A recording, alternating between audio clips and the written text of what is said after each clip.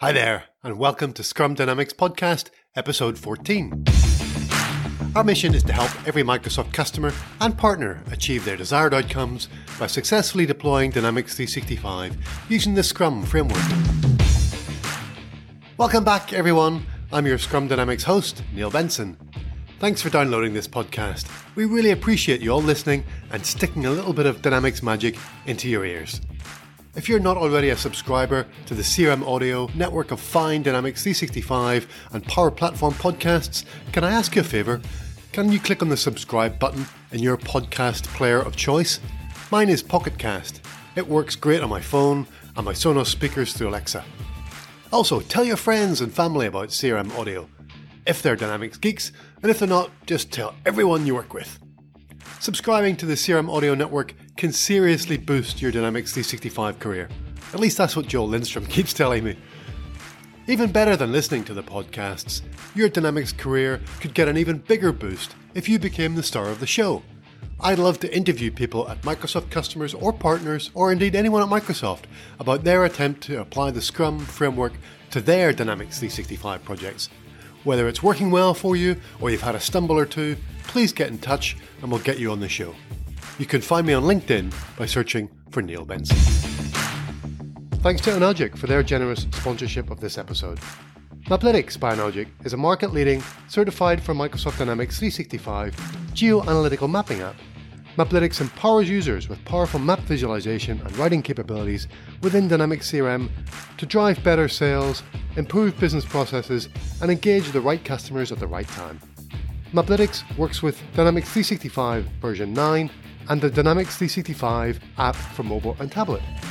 Analogic is a leading Microsoft Gold Dynamics CRM ISV, delivering best-in-class Dynamics 365 solutions as well as cost-effective and high-quality programming services.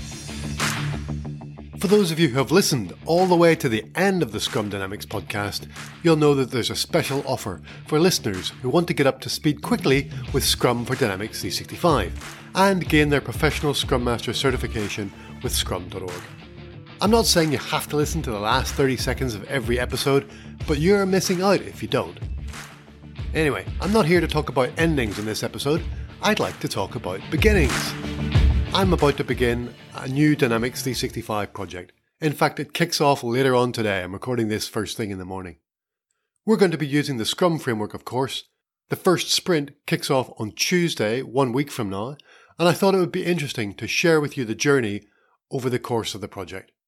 I'm not sure if I can tell you the name of the Dynamics 365 customer yet. I'll check into that after I record this episode, and if I can use their name, I'll update the episode intro. I can tell you that they are a member-owned and extremely member-focused financial services organisation here in Australia with over 1.5 million members. The programme is called Jupiter, and our mission is to replace 2 legacy systems that are used every day by over 1,000 frontline consultants to serve the members. One is a 20-year-old product management and billing system, and the other is a 10-year-old CRM system. Both were custom-built and are in need of modernisation. So we're going to be replacing them with Dynamics 365 for customer engagement for CRM and the Apttus Omni quote-to-cash platform for product and revenue management. I'm the delivery lead for the Dynamics and Apttus workstream, while other delivery leads handle business and change, quality assurance, data migration, systems integration, and changes to a myriad of downstream systems that are impacted by the change of these 2 legacy systems. Jupiter will push the organisation closer to an agile approach than they've ever been before. At least that's my hope. They've never really used Scrum, or if they have, I haven't found the skeletons of those agile delivery leads who tried before me. I love the beginning of new projects. I don't know about you. In the last 10 years, I've led 4 or 5 large enterprise projects that have lasted a year or 2 years, as well as overseeing and participating in dozens of other smaller projects. So I really only get to work with an organisation on the launch of their CRM project every 3 or 4 years, and it's still a great feeling. When you're launching a project, it's an opportunity for a fresh start. You have a chance to apply everything you've learned, good and bad, from previous projects, and all the books you've read and the courses you've taken in between when you start a new project. You can take a fresh approach. try new ideas, take measured risks, and experiment with novel methods. You also get to work with new people. So far in the Jupiter project, I've met dozens of people who'll be working on the program full-time for the next year or two. 3 people joined my Dynamics team this week, and 9 more people joined this morning. It's been fun meeting and recruiting 12 new Dynamics team members to all start together at the same time on the same project when none of us have worked together before. We're going to deliver Dynamics 365 using 2 squads. I called them teams until last week when our new Scrum Master Carol told me she wants to call them squads. Spotify, one of the poster organizations for agile software development, call their groups squads, chapters, tribes, and guilds. Those names are, Carol tells me, being adopted in other agile organizations, so we're switching from Scrum teams to squads. In each squad, we've got people who specialize in requirements analysis, systems analysis, Dynamics 365 configuration and customization, Dynamics development and integration, and architecture and design. We've got a unified service desk specialist. We've got Carol, our Scrum Master, who's going to be the Scrum Master for both the squads, and a DevOps engineer to help the squads with continuous integration, continuous deployment, and automated testing. Apart from Carol and me, most of the Dynamics 365 squad members have only a little experience with Scrum. My role is just to make sure that, no one's shoelaces are tied together or anything crazy. In all my other projects, I've either picked up from where another implementation team had left off with their attempt to implement Dynamics 365 or CRM, or I've started a new team on a fresh greenfield project, but that team has been really small, 1 or 2 people, and grown over time. I've led bigger teams than the Dynamics 365 squads on the Jupiter program, but I've never started a brand new project before with a team that this size who are all starting a new job on the same day. When I've grown my project teams from 2 or 3 initial members upwards to 10, 20 or 30 team members, they've all arrived over a few months. They've each been individually onboarded, and that's a really inefficient process. I try to prepare an onboarding pack for new team members and maintain our project documentation so that it can be digested by new team members when they join. But it always feels like a drag on everybody's time, and I'm sure that the team members still feel that they're being thrown in at the deep end. Some people thrive in that situation, but most don't, and it takes several weeks to become anywhere near productive. One of the best things about Jupiter and hiring so many new people at once is O-Week. O-Week, which is kind of Australian for Orientation Week, is a phrase we've borrowed from Australian universities. In the UK, we call it Freshers' Week. I'm not sure if there's a similar concept at universities in other parts of the world, but it's the first week of university or college where there are lots of special events to help new students get the most out of their first term. It's a crazy week normally of finding your way around the campus, including tracking down a decent coffee shop, meeting so many new people, trying to read lots of documentation filled with jargon you're struggling to comprehend, and doing your best to socialise with your new dorm mates. So the Jupiter program has lined up an O-Week for our new squad members. We've got a first day scheduled with a warm welcome, including a morning tea in about 3 hours from now, and then some icebreaker sessions to introduce the program team members with all the new Dynamics 365 squads. For introductions, I've asked the Dynamics team to tell their origin story, explain their avatar or a mascot, or share a story about a personal item. Then we've got over 40 people to introduce themselves, so it'll be a rapid-fire session. To make it easier, we've got name badges, name tags on desks, and a printout of everyone's name, photo, and role on the project. Tomorrow, we're off to headquarters for a full day of induction run by the HR Learning and Development Department, who've lined up the organisation's chief executive and his leadership team to introduce the organisation's values, history, and different lines of business to all the new hires that have joined in the last month or two. Most organisations wouldn't include contractors in their induction day, but I think it's a sign of this organisation's values and the strategic importance of the Jupiter program that they've decided for the first time to include such a large team of contractors to join the induction day. So I'm really thrilled about that. On Wednesday and Thursday, we start to dive deeper into the technologies. I'll be presenting our plans for Dynamics 365, talking about Unified Client, Unified Service Desk, Logic Apps, and some of the big design challenges we've got around defining customers and tracking activities and so on. We'll have sessions from the other delivery leads on Apttus, business and change, quality assurance, data migration, and systems integration. We also have one of our business leads presenting the initial product backlog. A few weeks ago, I used my Scrum road mapping method to help us identify the 15 user roles and 70 epic user stories that we need to deliver over 3 big tranches in the next 18 months. Our business leads own that roadmap now, and the more detailed product backlog that they've been producing from it. Carol, our Scrum Master, and I will be presenting a couple of sessions to introduce the squads to Scrum. I've already given the Dynamics 365 folks access to my course, but we'll be discussing how we're planning to apply Scrum to the Jupyter program. And then there's a second session around the agile practices we're planning to add to Scrum. For example, the Kanban boards. We're going to be talking about how we're going to use physical boards, as well as Jira to track our work, planning poker and relative story points, which I've talked about previously on episode 11, for estimating our backlog items, user story writing, invest, story splitting, story mapping, chores, spikes and refactoring, things like emergent design, collective ownership. We're going to get together our definition of ready and definition of done and prepare a social charter. We're going to talk about given, when, then and behavior-driven development, test-driven development and automated unit testing. We're going to be talking about item solutions, release solutions and frequent automated releases, as well as continuous integration and continuous deployment. We'll spend Friday and Monday in storytime workshops to refine the high-priority user stories and ensure that they're ready to start development when Sprint 1 kicks off on Tuesday a week from now. That's just 1 week and 1 day after the Dynamics squads started on Jupyter. You might have noticed that I mentioned business leads there. I didn't refer to our product owner. One of the unusual, and I have to admit, the more uncomfortable aspects of the Jupyter program is that we don't have a product owner. In my Dynamics 365 projects using Scrum, I need a product owner.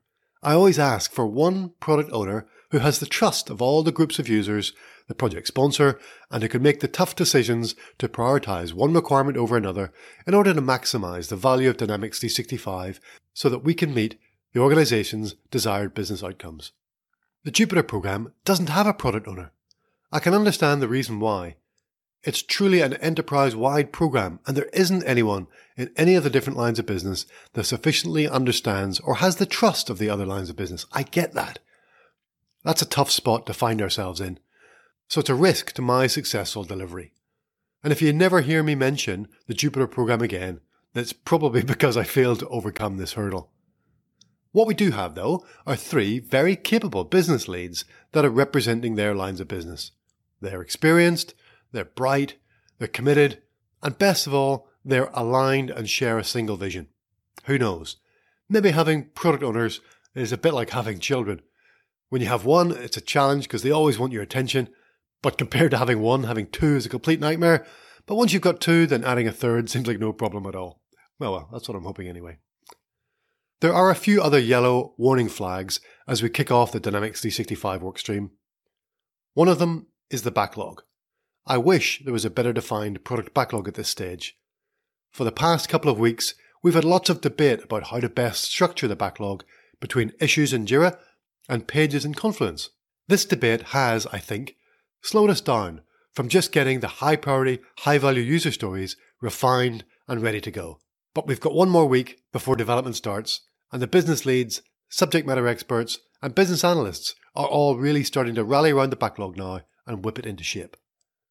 The other big risk is that we're going to take a while for 2 brand new Dynamics 365 squads to go through the Tuckman model of forming, storming, norming, and performing that's necessary for them to grow, to face up to challenges, to tackle problems, find solutions, to self-organize and start delivering results.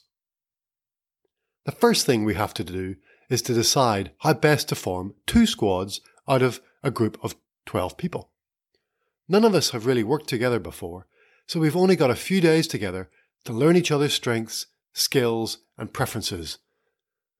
I've thought about whether to form teams based on the organization's line of business, but so many requirements cut across lines of business that doesn't seem to make sense. I've also thought about forming teams based on the parts of the platform, and to have one team focused on unified service desk and integration, and the other focused on the unified interface and all the user experience and front-end features. What I've come to realise is that I've hired a bunch of really experienced Dynamics 365 professionals, and I'll have to trust that they'll naturally find a way of organising themselves into 2 squads. They don't need me to do it for them. I've got to let them go and let them organise themselves, with Carol's help if they need it. So I'm going to let the tribe organise itself into 2 squads. It doesn't really make sense that if we want the squads to be self-organising in their delivery of software, that we should manage them in the formation of those squads. Instead, letting them form their own squads is the first opportunity for them to exhibit and practice self-organisation. The last thing on my mind isn't so much a risk as it is an exciting opportunity, and that's the DevOps ambition we have. In previous projects, I've automated how we combine item solutions, that's a single user story represented by a single Dynamics 365 solution, into a release solution, and then we push those around the different Dynamics 365 instances.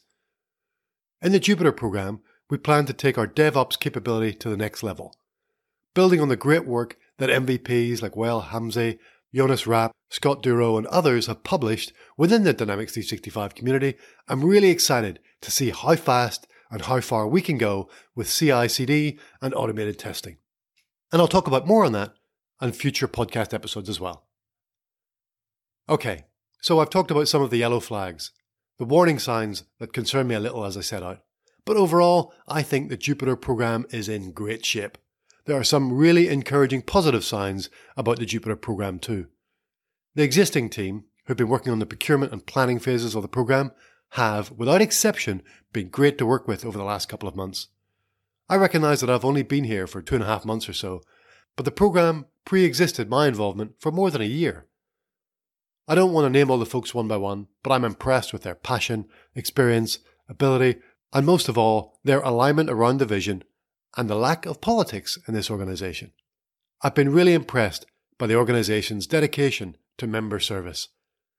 It's already got an amazing culture of service excellence that I'm excited to build upon with Dynamics 365. It's not like we're trying to transform or turn around a failing customer service department. We've got a great organisation and we're trying to make it even better. And that's an honour for which I'm extremely grateful. I'm also grateful for the opportunity to be able to hire the Dynamics 365 tribe that I'm so excited to work with later on today. Brisbane's a small city of just 2 million people, but it's got some amazing Dynamics 365 talent. 12 of them will be working on the Jupyter program, and I get to learn from them, share my experience with them, and convert some more people to Dynamics 365 and Scrum. I look forward to updating you with all the progress that we make on the Jupyter program in future episodes. Hopefully, I can share some positive forward momentum and real business outcomes. No doubt I'll also have a few lessons learned to share as well in a very public podcast retrospective. Look out for those updates in future podcasts. In the meantime, stay awesome, stay agile. Thanks for downloading and listening. Don't forget to subscribe and recommend CRM Audio to all the Dynamics geeks you work with. And if you'd like to share your story or thoughts about starting a new Dynamics 365 project, both the best and worst experiences you've had, I'd love to hear it in the comments wherever you see this show posted. Thanks for now. Bye. Our mission is to ensure that you can use the Scrum framework to successfully implement Dynamics 365. CRM Audio listeners can get discounted access to the Introduction to Scrum for Dynamics 365 video training course by visiting crm.audio/Scrum Dynamics. Consider it your bonus for listening all the way to the end of each of these podcast sessions. The course features over 3 hours of video content covering the Scrum theory, roles, events and deliverables. There are case study videos where I share lessons learned from applying Scrum to my Dynamics 365 projects, and there are quizzes to test your learning and a practice exam to help you prepare for the scrum.org Professional Scrum Master Level 1 exam. Hundreds of students have taken the Introduction to Scrum for Dynamics 365 online course. You can read some of their testimonials and find out more by visiting crm.audio/Scrum Dynamics.